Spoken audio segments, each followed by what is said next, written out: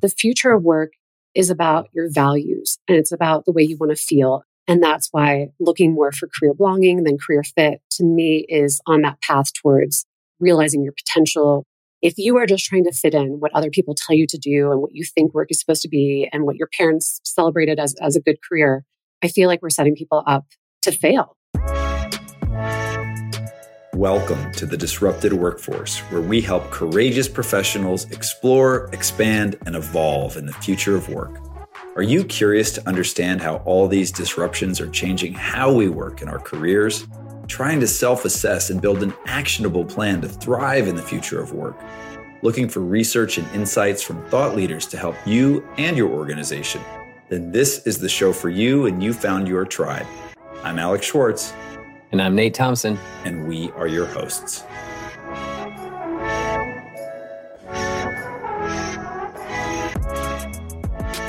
Today on TDW, we are delighted to have Dr. Sarabeth Berk, the leading expert on hybrid professional identity, which we will certainly be getting into more on the show. Sarabeth was featured in Forbes, is a TEDx speaker, and is the author of the fantastic book, More Than My Title.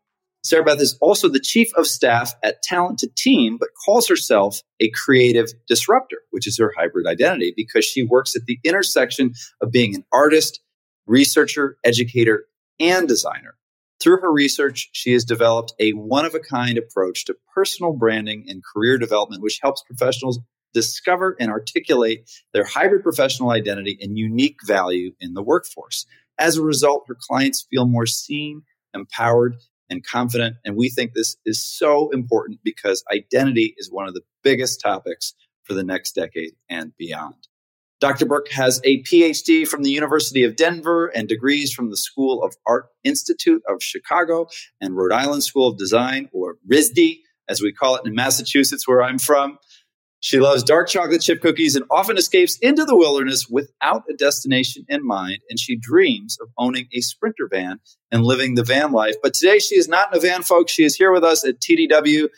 Dr. Sarabeth Berk, welcome to the show. Woo! It feels so good to be here. Thank you. Let's kick this off with a post that you wrote that got 30,000 plus responses, right? This is insane. And it was about quiet quitting, which we know was a white hot topic. And it led you to a really big question. If so many are quiet quitting, then what are the jobs that people are loudly keeping? Or in other words, what are the qualities of the jobs that we lean into versus away from? And can you tell us why you see the evolution of a good job as one defined by career belonging versus career fit? Yeah, we are diving right in. This is so good. I feel like the quiet quitting topic is getting a little old at this moment, but it's still a theme that really hit a lot of people. They're like, it drummed up a lot of attention. Yeah. And so it made me think, I'm a researcher and academic and very theoretically minded. I was like, well, what are the qualities of good job? Like, what makes someone stay in a job? And then my brain started spinning. I was like, wait a second, we've got job and our work, but then we've got our career and we've got a calling. It's like a spectrum. What's going on? What is a good career? What is a good job? So I just started questioning all of these possibilities. And I'm honestly still marinating on that because I'm finding there's a lot of dimensions. Like anytime you look at research, there's never one single answer. It's like, well, what are the properties of good job? For a lot of people, they need purpose, they need passion, they need good financial compensation, they need that work-life balance. They need their skills to match. They need to feel competent in it. Maybe they need a certain educational background. So I've started to sort of break down those parts. But at the end of the day, I was thinking there's something bigger than these materialistic qualities, right? Like what the job is. It's about how you feel. Like people stay in work because it feels good. And the feelings that really shine to me are that you feel seen, known, and valued in your work. But that also translates to your career. People develop careers where they are showing up and recognized, and it doesn't always matter that they're getting paid the highest salary. They feel like they're doing good work in the world, and that keeps them connected and motivated and enlivened.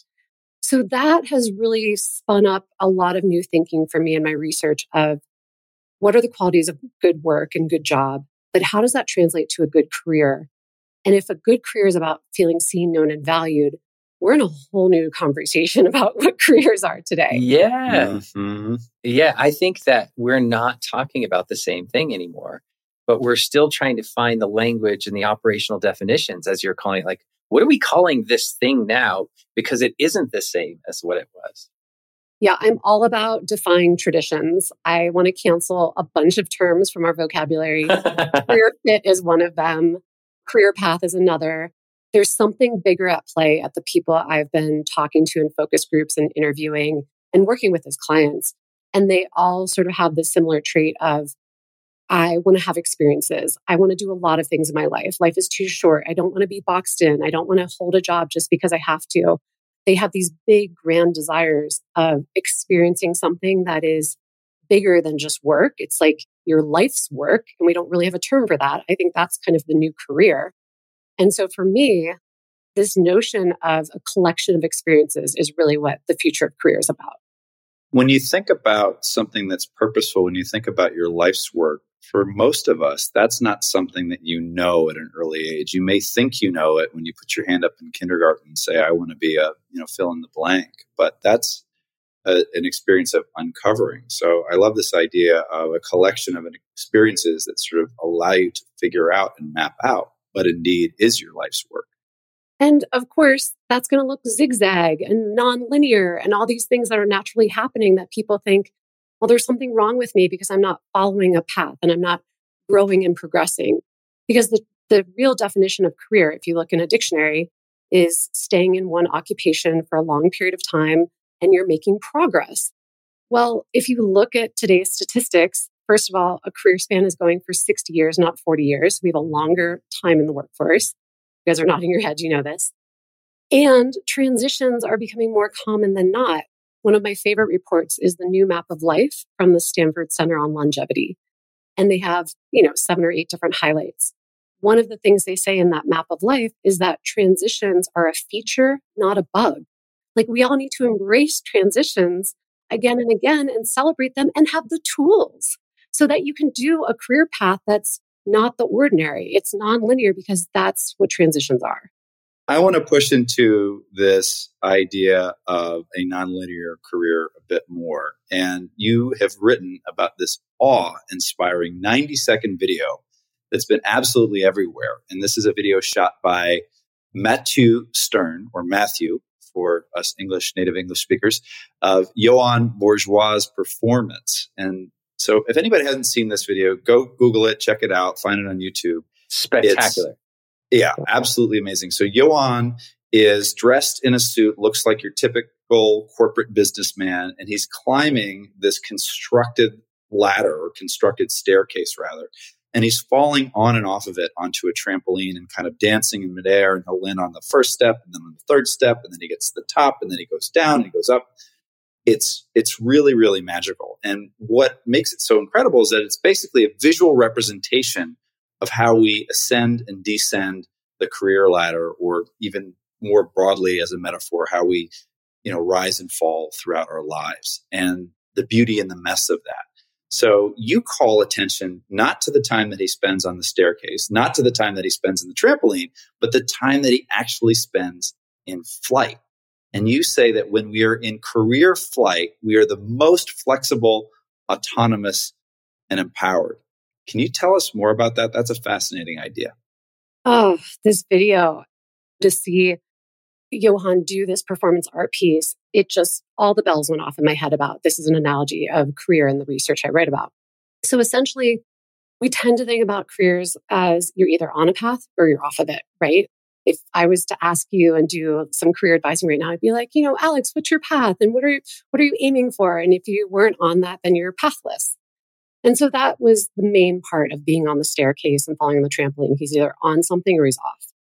So typically, if you fall off something, you're going to fight that. You're like, oh my God, I'm falling. So you might be scrambling in air. Your limbs might be wavering because you're like, oh my God, I'm going to hit the ground. And I see that in a lot of people in career transition. They're in this career fight of, oh my gosh, I don't want to be pathless, but I don't know how to get back on my path. And then there's another state of being, because I call these states of career being, where you could be frozen. Like maybe he didn't even want to fall off the stairs, or maybe he was just stuck. And that is being in career freeze, where people don't know what to do. when you look at the performance artist, Johan, he's enjoying the moments of weightlessness and being airborne. Like, it doesn't look like a struggle. He's just in it. And it's that suspenseful moment of, is he going to go back to the stairs or back on the trampoline? And does it matter? And for me, that's this new idea of career flight where you are defying gravity. You don't have to follow a path or be off a path. It doesn't matter because whatever happens, happens and you're embracing it. And it really can take you in any direction you want. And that's okay. So flight to me is the ultimate experience where you have let go of being on a direction and you're finally just soaring to be the person you want to be, to enjoy what you want to enjoy in the way you want to. And it doesn't matter what the rest of the world thinks because flight it takes you anywhere. It seems like this could be a superpower in that if the world is increasingly disrupted, I mean, just look at the last 3 years, but even look at this year, whether you're talking about supply chain issues or whether you can go outside because there's too much smoke from a fire somewhere in the world or the pending recession or their war just kicked off over here or there are a bunch of layoffs in technology. It's like, pick your disruption. There's a smorgasbord of these things. All right. But then it seems like being in flight and being good at it is going to be really important. Yeah, and it's a mindset shift. Let's not, underestimate the change of belief systems. We have to help people understand it's not about the shoulds and the you need tos. It's your choice. That's the autonomy part. If you feel satisfied, delighted in your own zone and you're in flight, nobody can take that from you. That's why it's empowering to be there too. And it doesn't look like the status quo. You are defying the odds. You're living in this mode of welcoming everything, which is really powerful. Abundance instead of scarcity. Totally. And limitless possibilities, right? Your imagination suddenly becomes alive because it's okay if you do 7 different jobs and none of them make sense to anyone else. That's your career flight. You're having experiences that make you feel seen, known, and valued. Right. And having the courage to go, this is where I feel alive. This is where I feel connected and fulfilled. Okay, let's get to the psychology of all of this. On your website, you have a bunch of tools which speak to the challenge of a professional identity crisis, which I've seen up close and personal. I've been through it myself. We recently went through a merger and acquisition, and at scale, I was watching people enter this thing, but no one really had words for it. You write, a professional identity crisis is when you undergo a loss of your sense of self in your work or career and don't know how to explain who you really are anymore or what you do. What are the markers of a professional identity crisis and how does one manage it? This to me is one of the terms I wish I'd learned sooner. I didn't even know it was a term that existed. And when people come to me, that's how they respond. They go, I didn't even know this was happening to me. Thank you for giving me that language. To back up a second, identity is a really big topic. And as human beings, we have multiple identities: race, class, gender, ability, age, socioeconomics. And it's important that we realize we have all these different identities that make us us. And so in my work, I decided to just focus on who we are in our professional lives, in the jobs we do, because that can be complex enough. We can have multiple hats we wear in one job or throughout our lifetime. When people give themselves labels, just to interject, I mean, there can be 30, 40, 50 labels when you really look broadly at, who am I? And so your ability to narrow that down to just work, I think is really, really smart and helpful. Thank you. That's exactly right. And I had to give that disclaimer because the minute we bring up identity, people want to go in 1,000 directions. Yeah. And so for me, I didn't know how to answer the what do you do question. And I was like, I don't know who I am. I know I have a job title, and this job title, program director, is not me. It says nothing about who I am and how I do this work. And so it was through my own crisis of lack of sense of self, of not knowing why I'm trying to go for different jobs, or I'm networking and I'm in a room and people are like, tell me about you. What do you do? And every time I'd come up with a new answer or try and be this chameleon and guess what they wanted me to say, because I was trying to make a good first impression. But ultimately, I just didn't know myself. I couldn't stand on my own 2 feet. I needed the job title as that backbone. So once I came to this realization, professional identity is who you say you are in your work. It is what you call yourself in your work. And you said this in the intro. I call myself a creative disruptor. That is the label I've given to name my professional identity. And this title, creative disruptor, I can trace it back at the start of my career. I just didn't know that's what I was. So it's been actually the common thread gluing me together, the overarching idea consistently of who I am in every weird job I've been in the classroom, I've been at universities, I've been at startups. And ultimately, I had to find like, this is my way to call myself. So when I meet a lot of people today, they're in a career transition and they're usually triggered by one of these factors of why they're having a professional identity crisis. I think there's a set of external factors as well as internal factors. So external are things like you got laid off, you lost your job, maybe you had a big birthday and you're like, oh my God, I just turned 40. Like, what's going on in my life? The internal factors can be like a low sense of self-esteem or self-worth, really like a lack of sense of self. You have only identified yourself the way other people have told you you are. So the first step is acknowledging, oh my God, I'm going through something like this. I don't know how to answer. What do you do? And then you can finally open that question and do the self-reflection to say, well, how do I see myself? Professional identity has about 4 parts to it if we want to get on the technical side of this. There's how you see yourself and defining that. There's how others see you. So that internal, external piece. Then I talk about the conscious and unconscious layers. The conscious layer is who are you in your greatest areas of expertise? All of us have something we're good at or we feel very competent in. So who are you in that? And the unconscious layer is who are you when you're in that flow, when things are just so effortless and time is just fluid and you don't even notice what you're doing because you take it for granted.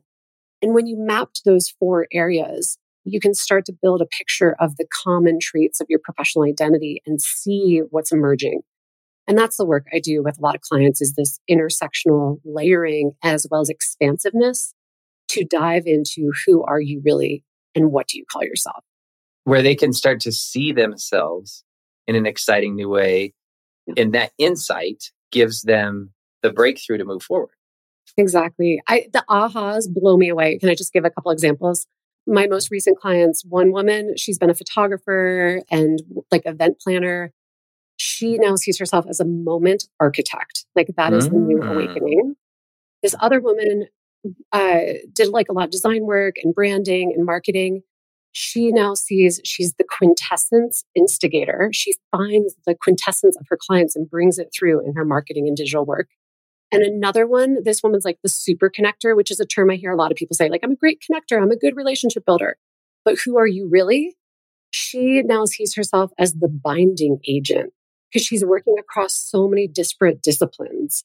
So I get chills just saying this out loud because these people have a whole new sense of themselves. Those are amazing stories. And, you're talking about what are people experts in. And I would love to hear how you would do this, for someone like Nate, who keeps telling me he's an expert in Jello snorkeling. I don't even know what that is, but I'm a hybrid. This is part of my hybridity. Own it, Nate. Own it. You can't take that from me. We're going to talk more about that. Yeah.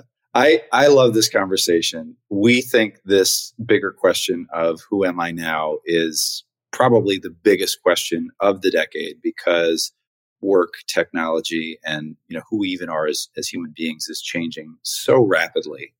You had a post on LinkedIn about a year ago that after a career setback you had, and you're feeling a little bit lost, and you went to the desert in Utah. Plug for Utah Desert, by the way, because it's amazing. I've been for a 10-day journey, and you wrote, I believe anyone going on a self-discovery quest needs to have at least a week to allow the body, mind, and emotions to go through natural cycles of healing and rest before insights and transformative experiences can arise. And so we were curious in reading that. Was that your way of kind of addressing this bigger question of who am I now? Oh, absolutely. I am not immune. Just because I study and know this stuff, I have to apply it back to myself. Yeah, I've gone through multiple professional identity crises. I think I'm up to like 6. And each one feels different. Each one requires a reset and none of them feel good. It's always that uncomfortable, like icky space. I call it the messy middle. So I just took off to the desert. really no idea in mind, no plan. I had some books, I had some watercolors, I had my mountain bike and my dog.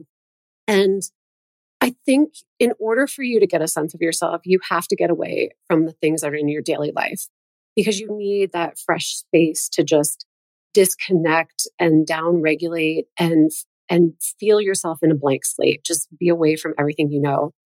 And so the first few days are that rough, like stripping and feeling and decompressing. And then when those layers and that noise start to dissipate, you can settle and see now what's really here. Now I can start to get some clarity and reconnection. And that's what the desert did for me. It was my blank slate time. And it really made me realize it would be beneficial if I would love if a company would do it, but really anybody at any time in their career took a professional identity retreat and just stepped away from their work, their life. You need a handful of days. I understand that to just say, who am I without all this other stuff around? If I let go of my job title, if I let go of the company I work for, if I didn't have any of these other things, what would I say is my identification in my work? That's really amazing. What came out of that for you, this particular trip? Just out of curiosity, what were the big takeaways? Yeah, it was over a year ago, so I've got to dig into my memory a little bit. I think the affirming part is realizing that I do love myself, right? Like realizing you have to like yourself first. If you don't like yourself, you've got a lot of other problems. And I do meditation, I do therapy, I do a lot of personal practices to help maintain growth and work on that path towards self-actualization. But when you are so burned out and you're in that dark night of the soul and everything feels heavy and hard, remembering that you like yourself and you enjoy your own company and you can find happiness in the world without all these other things that you've bought or you own to enjoy. Those were really good moments. And then ultimately coming back to the language I've been using. Am I still a creative disruptor? Does that fit me? Have I drifted from that? And I was like, no, I still know myself. This is me and this is my truth. Even though these other bad things are happening, like that will pass. So it recharged me and was inspiring. And I think that was partially why I'm on this path to write a new book, because the big takeaway is I still own my career. No matter what happens with jobs and employers and companies, nobody else can take my career from me. That is mine to hold and own and grow and develop. And that was a big revelation. And that's your ability to dance in mid-flight, right? That was your ability to dance in mid-flight. And I love what you said about self-love. And I hope anybody listening or self-like, anybody listening that's struggling or suffering can click into that and say, hey, I'm going through a lot of SHIT right now, but I still like myself. And that's a baseline. And I think it's really great for people to have anchors when they're in those dark nights of the soul. They get things that they can grab onto. I also feel like you've done this so many times because it's preparing you to be the guide for so many others, right? You're so good at it now that when someone comes into it and goes, I don't even have words for this, you're like, oh, come on. Come with me. I've been to this place a lot of times. I'll show you around. It's a nice place. Come on. Very well said. Let's get into hybridity. I said we were going to come back to this. And here we are. A few years ago, you gave a TEDx talk at Boulder. And the talk was outlining how many of us feel the challenge of explaining what we do and the labels we affix. And we've been talking about that. But you got into something very specific. We define our career in two ways. Singularity, which means you focus on one thing. Maybe you've always done one thing. You're a specialist. Everybody knows you as that. Or multiplicity, which means that you do different things. You wear different hats. And maybe you're gig economy, maybe you're freelance, maybe you're a corporate professional, but you also have a side hustle or something is going on there and that you're multi-talented. But what's missing is, according to your research, we haven't given ourselves permission to blend these different things. And I would even say, if in corporations, there isn't permission. In fact, a lot of times you can't even mention or you have to disclose that you're doing these things. So there's this really interesting thing. You're saying that, no, we need to bring this together. And you call that hybridity or a hybrid identity. So can you talk to us about that thing? And are we finally, please say yes, we're finally to a world where we can openly talk about this and it's okay? Well, I wish I could affirm that last statement that it's finally okay. We are definitely, you're in my group of early adopters now. So I need more people like you to help run with this language and build this momentum because I do see it's part of the wave of the future of work. So you said it so well, Nate. And just to retrace the steps. So my framework of professional identity is that there's these three types: singularity, multiplicity, and hybridity. And for the record, all three matter. I think we need people in each type. It's not like we need everyone to become a hybrid. There's a balance. And that balance is a combination that makes teams really high performers and companies successful because a company needs to hire a group of experts and they need the people that are the jack of all trades and then they need the hybrids. And those ratios are different in every system and every company. What's been missing for me is I keep running into all these multi-potentialite people, multi-dimensional, multi-talented, jack of all trade. I wear a lot of hats. Like that group of individuals is so stuck in just using that language of I do a lot of things. I can't explain what I do in my job because I wear a lot of hats. And I was in that group too. I was like, I don't know how to talk about myself. And that's just problematic because you start to sound fragmented and disoriented and like you don't know how to talk about your value. And I was like, something else is happening here. So back to this idea of spectrums, people who do many things, some of them are actually hybridizing. So my quick definition of hybrid professional identity is someone who has multiple professional identities and works at the intersection of them. And the intersection is where that unique value lies. It's where a new combination of identities is emerging and it defies language and it defies categorization. So they don't know where they belong in the workforce because they can be in multiple buckets. And yet they don't want to just be in one bucket. They're in that torn position of don't pigeonhole me, but also I can do a lot of things. Don't you understand? I have a lot of value. That contrast is hard. So hybridity is really saying I work at the intersection of. And this is a revelation. This is what we need more people to understand, that there's a place for hybridity in the workforce. And until you can self-understand and have that self-knowledge, you won't be able to communicate it to others. You'll still sound messy or confusing, or you'll be changing your answer depending on where you're at. And I find a lot of people that don't realize they're hybrids. They take a job that doesn't fulfill their hybridity and then they feel stuck and then they transition again and the pattern just keeps repeating. Right. So for me, this is a conversation of empowerment and communication and value articulation. And the last thing I want to say, the terms that hybrid professionals tend to be like synonymous with in the workforce are things like I'm a chameleon, I'm a translator, I'm a bridge builder. My favorite one, especially in corporate America, are the silo busters. Who are those people in the office that don't just do a lot of things? They literally are working between departments or processes because they have that interconnected, integrated way of thinking and working and being, and they can merge parts of the company that no one else even saw. So that's a little bit of how the hybrid brings that value that's necessary. Can I tease one thing out of that? I want to use me as an example. I've found that it can be more welcomed once you're inside and people know you, you're a known entity, and then people start to really like that thing. And sometimes they can't even describe it, but they'll go, Nate is really good at creating organizational connectivity or whatever. But then on the outside, and I've experienced this firsthand, is applying for things. If you look like you can do a lot of different things well, often a recruiter or a hiring manager will say things like, it looks like you've been doing a lot of different things. And there's this edge of, yeah, we're not really looking for that. We want to pigeonhole someone into a tight little box. My entire career, I've been doing multiple things because I love it. And I see the synergy between the things. I've always called it a mashup. But often in my career, I found that there is something about hiring teams wanting to isolate and pigeonhole so that they have some sense of certainty that they're getting the right person as opposed to someone who has many different talents. Does that resonate for you? Oh, yeah. Oh, yeah. We are still in a binary way of thinking about the workforce and breaking people down into a list of skills. I know there's a whole argument and there's a whole movement around the competency-based hiring. It serves a purpose, but it doesn't recognize nor respect the professional identities people have because professional identity and skills are different.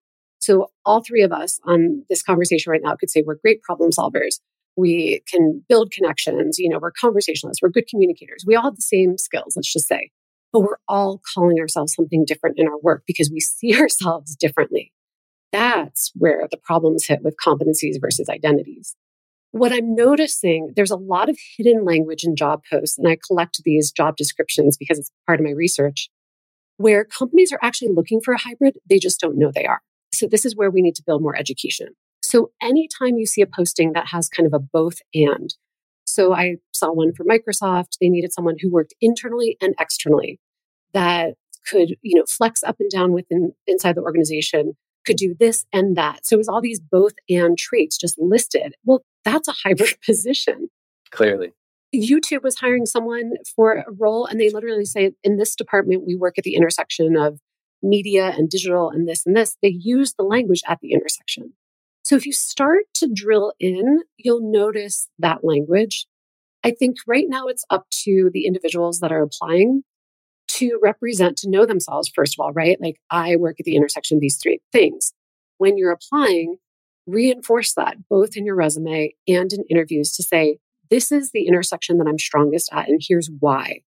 Because then you help the employer, the recruiter, understand the connectivity and not just see them as separate entities. Ultimately, once you're in that company, for your personal retention and satisfaction, we need managers and colleagues who say, hey, how are you doing during a performance review or a check-in? Are you able to use your different professional identities in the way you need to feel engaged and supported here? Professional identity conversations are just missing. So this is the future of work that I have in my vision, but I agree we're not there yet. And sometimes to get hired for a role, you've got to put yourself in a box before they can see you, because we just haven't advanced everyone's thinking. So we're in that weird space, Nate. Okay. I have one quick thing to share, which is when I was in my early 20s, I was talking to my grandfather, and I was still kind of figuring out what I was going to do in my career. I was working in talent management and just starting on that path. And I was describing a lot of different things that I had an aptitude for. My grandfather was a pretty successful real estate guy, and he was listening. And he said, "Oh, jack of all trades, master of none." And it was kind of a dig. It was kind of a dig. And I judged you. I felt it. And, I could have used you then, Sarabeth. No, Grandpa. I'm a hybrid. But I genuinely think, Sarabeth, this is critical. I've been in the workforce for decades. I'm 46, right? I've been there a long time. And I've always felt like I'm your tribe the entire time. But I've never had a person to help me make my own language. So I've always made my own language. I literally have been calling myself a healthy disruptor. It's on all my tags forever. Okay. And you and I have never talked about this, but I just go, yeah, because I don't do just one thing. But it's always been like, Alex, you're saying, a dig. People will sometimes go, yeah, we're not really looking for whatever it is you are. And I'm like, do you realize how valuable this is? Do you realize how, like, the adaptability piece, how critical that is in the future? I think leaders are going to be clamoring for this to go, we have to change the philosophy of how we're even thinking about this. And your work is going to be critical for that. Well, just as a side note to that, it is here already. Again, this is just, I'm pulling the curtain away so we can all see it. There are people out there called biogeochemical engineers. Those are three fields merged into one. People are looking for that. They just aren't saying this is a hybrid professional. Or a biz dev ops professional. Like, we know biz dev ops teams. That's three departments in one. You need someone to operate all of that. So there's all these little hidden parts. There are a handful of universities, MIT, Carnegie Mellon, I think UPenn, that have these departments, because I've been brought in to talk to the students. They're interdisciplinary, and they're working at the intersection of like innovation, design, and business. And you get a degree in all three. And what the leaders of these programs have told me is industry doesn't understand their graduates yet. Like, the students are attracted to these degrees because they're like, oh yeah, intersectional work. Like, this is where I want to be. And then they try and get jobs, and people in the field are like, wait, how do these work? So we're just in this funny time of recognizing the power as well as the potential of hybridity. So one of our big ideas here at TDW is that we are living through the most disrupted and digital workforce in human history. And because of that, what we're really experiencing is a wholesale reinvention of work, purpose, and what it means to be human. Now, a lot of folks might say to us, hold on, guys, that's a bridge too far. What are your thoughts on that? Heck yeah. I'm all about the disruption. So we found each other for a reason.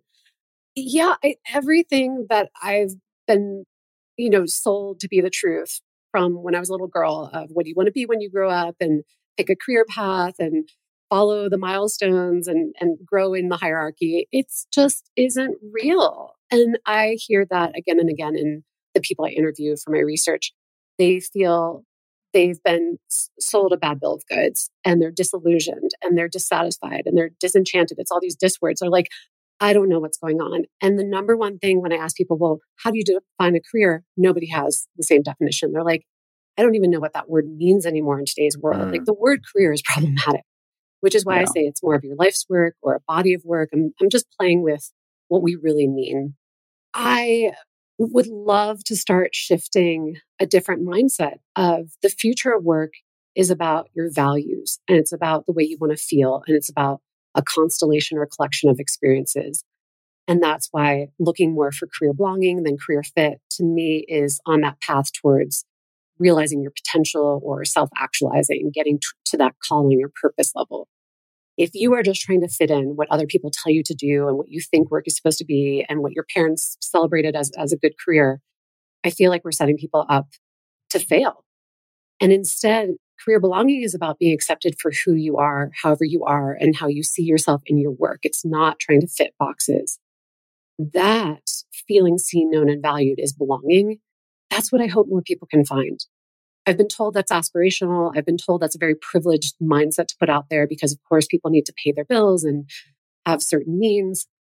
But if we're going to do this 60 years of a career span and be fulfilled and not burned out and be able to thrive, then people need to reframe everything they thought work was about. Yes. Yeah, 100%. And I think for us, our mission from the beginning has been to help people not get stuck. And a big piece of that is, do I belong in this future of work? Mm-hmm. That's a huge, huge piece. Can I even see myself there? Can I even see myself there? And like you, we absolutely start with mindset. We find a lot of people ask the wrong questions. They want to know what's the next skill, what's the next course, what's the hot company, what industries are rising, what are declining. And we fully believe that it's about stepping back and starting with your mindset. Yeah. I think it's what you said, the philosophical, like the paradigm shift, the reframe of you can keep trying to run that old strategy, but it's outlived its usefulness. You're literally not going to get what you thought at the end, which is analogous to academia, interestingly. It's not throwing shade against academia. It's just literally saying the way it's structured now isn't working anymore. And that's seen broadly. Yes. You know, it's too expensive. It takes too long. In a chat GPT world, it's moving way too fast, right? And so then you go, okay, well, we still need to learn and we still need to develop the workforce of the future for sure. We also need continuous education. It just needs to happen in a much more compressed time frame so that it's hyper relevant for whatever's going on. I think that's analogous to what we're talking about with career is we have to reframe this thing and look at the structure of the ecology of it and go, oh yeah, this thing needs to redesign. This needs design help, creative design help. Design help, life help. One of the core factors I'm playing with in my new research is self-regulation as a quality of building career belonging, because self-regulation is actually an ingredient towards happiness. Self-regulation is about delaying your gratification, realizing it will take time to go through these transitions and get to the next steps. And that's okay. Like, you don't have to have your career figured out at 21. Go have more life experience. Use that contrast to define more of what you like and what you don't and who you are and who you aren't. And eventually you can zig and zag and change, but knowing how to regulate yourself in that process is a critical aspect. And another detail is that meta awareness. A lot of people just can't see themselves. They haven't been trained how to have metacognition on who they are. And they're relying so much on these assessments like a Myers-Briggs and a StrengthsFinders and a DISC to tell them, you fit this profile and you're good at that. But remember, those assessments put you into categories again. There's only 16 different personality types or something. So there's these bigger skills that we're missing that are more meta and honestly harder to develop. I really like the concept of delayed gratification for all the kids that would have failed the marshmallow test like me. Yes. For anyone who doesn't know what that is, that's a test that they administer to kids where they basically give you a marshmallow on a table and say, you can eat this now, or if you wait, X amount of minutes, you can have more marshmallows later. And there's no way I was getting more marshmallows later. So that discipline and that rigor around how do you self-regulate, what you're really talking about is regulating your emotions, right? You're talking about how do you sort of handle the discomfort of building something that where you're really daring to be great and giving yourself the space and perspective and the grace to go and do that. So well said. I have a suggestion for you. The measuring stick seems to be challenged. So the way that we measured good enough or acceptable or successful was a certain set of factors that are really traditional and dated.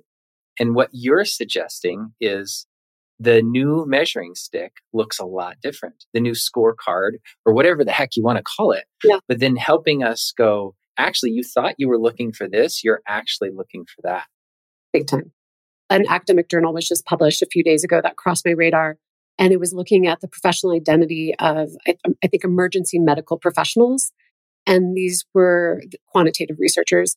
So they had an itemized scale and they were able to do validity testing on how much professional identity self-awareness mattered to these professionals to feel successful and qualified and connected to their career. So all that belonging stuff again. And it's the first time I've seen this stuff measured. To be honest, I got so excited. I was like, it is possible to recognize the power of professional identity and how you see yourself in your work as connected to how well you perform in your work. And so my mind was blown and I'm just excited that research is coming forward. Yeah, imagine building out the measurement of this entire space in a way that's never been there before.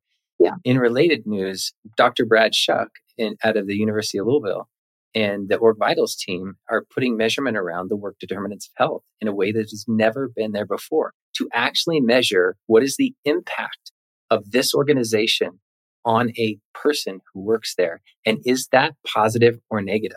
Wow. And I mean, so we're entering this age of measurement around career in a way that's never existed before. So cool.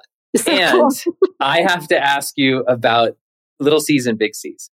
You've been teasing out in blog posts and articles that you're going to write a book, the next book, that's moving from little C career to big C career. What does that mean? Yeah, so I was doing these focus groups this winter and I was asking people, how do you define career? And I was so fascinated how different people's definitions and understandings and mental models were. And I started to analyze and synthesize what is going on here and realized we have two really different visions of career happening simultaneously that need to be separated. So first is the traditional model of a career, the little C career. It's defined by milestones. It's defined by following a path and going along a hierarchy and getting paid a certain amount and achieving certain things. It's all very externally related and motivated. And what I heard from people's experiences is they had followed the little C career and been disappointed. They're like, I got to the top of my field and now what? Or I got laid off and I have to restart. Like, what am I doing? What's the point of a career?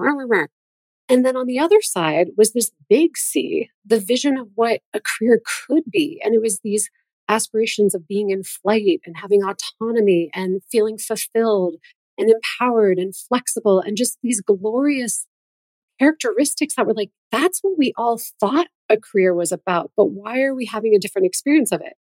And that's the difference of the little C to big C. And I actually see there's a chasm between them. So people get to a point where maybe they've been programmed because of social norms and whatnot. Career is the little C. And at some point, you sort of have that awakening. You're like, this isn't working for me. I don't feel good in this. And what's wrong, either with me or society or whatever. And you start questioning. And maybe you've gone through some work trauma, or maybe you just hit a professional identity crisis. There's some kind of trigger, and you're in this chasm of like, what's going on with me? What's wrong with my career? And what am I doing? In that muddy space is the crossing the chasm. You are healing, you are reflecting, you are questioning, you are reframing your mind, and you are building a new understanding of, I can have a big C career. It is mine to own and define and enjoy. And when you come out the other side, you are now in that new mode of operating from a big C perspective. So that to me is a big differentiator that career development people and career specialists and managers and all of us need to understand is, which one are you in, the little C or the big C? Because they're going to affect your mental health and your orientation and which jobs you're going after and your quality of life. That is, fantastic. Sarabeth, we are going to take you into a speed round. We're going to ask you 5 questions and try to answer them best you can in a minute or less. Okay.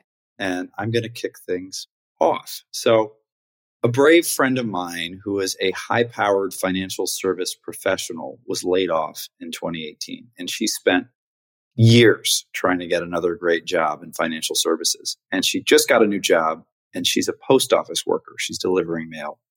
And she's good at it, but it's been a big blow to her ego and to her identity. What advice would you give her? I mean, it's a big transition to go from where you used to see yourself to not being in the same level of status and reputation. I would ask her, first of all, how does she see herself in her work? How does she want to be seen? And how well are those things aligned or misaligned right now? So if she isn't seeing herself, that's one body of work. If people aren't seeing her the way she wants to be seen, then that's about communication and starting to build more of that examples to coworkers like, I want you to know me these ways, or these are other parts of myself that matter to this role. And then why is she in that job? Is that job just for now? Or does she see it as being something she's trying to hold on to long term? Like understanding more of her goals and aspirations to then say, how can her professional identity show up more in that job if she needs it to? Or is there another direction that will emerge and she'll take that when it's ready or comes to her? So roughly, I think it really depends on her and her situation and how she feels right now. I'd have to know more on that. I think that's still a really, really great answer just based on the little bit I gave you. So thank you. Yeah. Okay. The next one is overemployment or having multiple jobs. Some call it moonlighting. Some call it hybridity, right?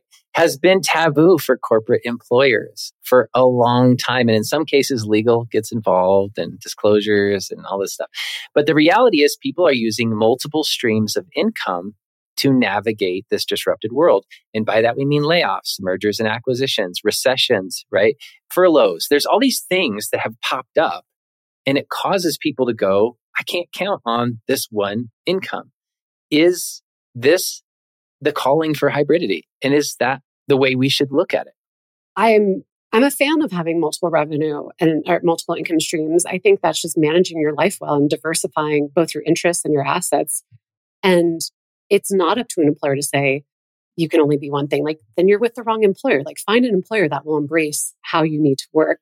That's been one of my greatest lessons. When you're real with an employer from day one and you show up the way you are and you're like, hey, I do coaching on the side, or I have this other business, and you're transparent, then you're actually hired because of that value, or there's a better connection. But also, I want to call BS because look at all the corporate executives in these big organizations that are also speakers and writing books, and they work at the big brand name companies. And that is building their reputational capital, both for the company and for themselves. So holding the keys and saying, we own you and you can't do other things, I just think is hypocritical. Of course, if there's conflict of interest, that's a different ballgame. So there needs to be some guardrails. I think you define how you want your career to look. And if you're in a position that's not allowing you to be multiple things and you're the type of person that needs multiplicity or hybridity, go take a new job, go figure it out. Love it. Number 3, our research shows that because of the rapid pace that we're in with AI, new ways of working, et cetera, many of the jobs that we're going to be applying for in the next 5 to 10 years probably don't even exist yet. Does your advice or core messaging change at all when you think about this? Absolutely not. I would not have become a professional identity researcher if there was like a roadmap. Like I ended up where I am because I'm ultimately recognizing who I am and what I need to do to thrive in this world. I believe the future is about divergence and convergence. That's evolution, that's innovation, and that's hybridity. And so hybridity can be within an individual, it can be within products, in companies, in industries, and jobs. So this is not a cycle that's ever going to end. But you knowing your core ingredients of what makes you you and what you need to stand on to feel fulfilled will help guide you as the world keeps changing because you'll know where your value can be best utilized. There's this huge movement around work needs to change. It needs to be better for all of us. And yet younger generations feel more comfortable with that. They are quick to adopt, quick to adapt. And the gig economy gives them a ton of room to move. In fact, the census still isn't even tracking a lot of the gig workers that are out there, which is fascinating. But that seems more hybrid sense of self.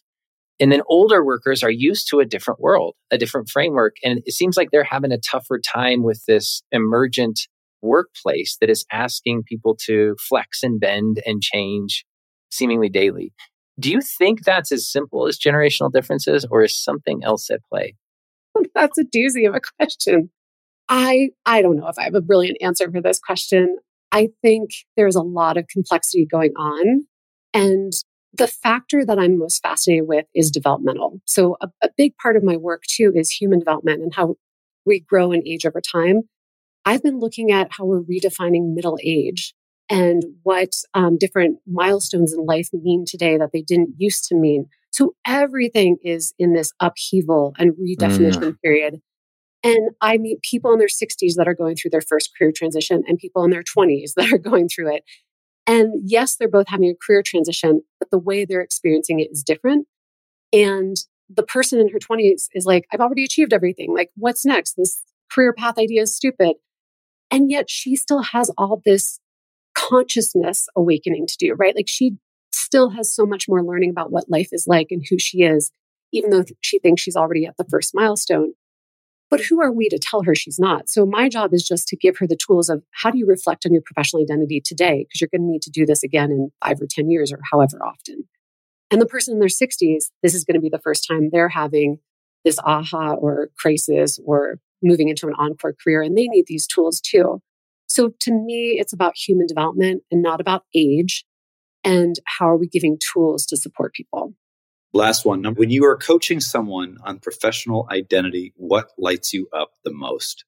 Ooh, I nerd out on intersectionality. The question that still drives me to this day, this is the foundational research question I've had for a decade now, is who are you at the intersections of your multiple professional identities? That question is so brilliant and it's so hard to answer.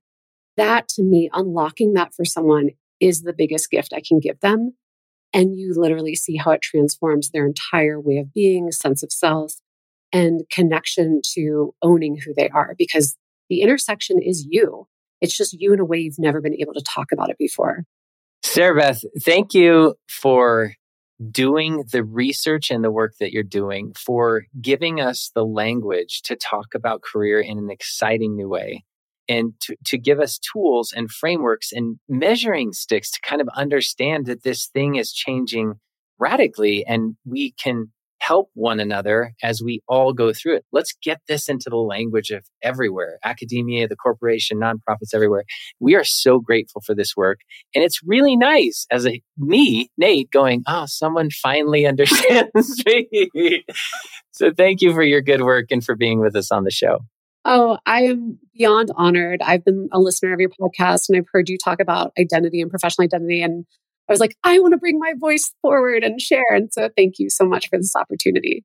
We are so happy you did. And folks, you can find Dr. Sarabeth Berk at www.morethanmytitle.com. Again, morethanmytitle.com. Highly suggest you go there. There's some amazing resources on her website. Also on LinkedIn, Sarabeth Berk. Thank you again. Such a pleasure. Thank you, guys.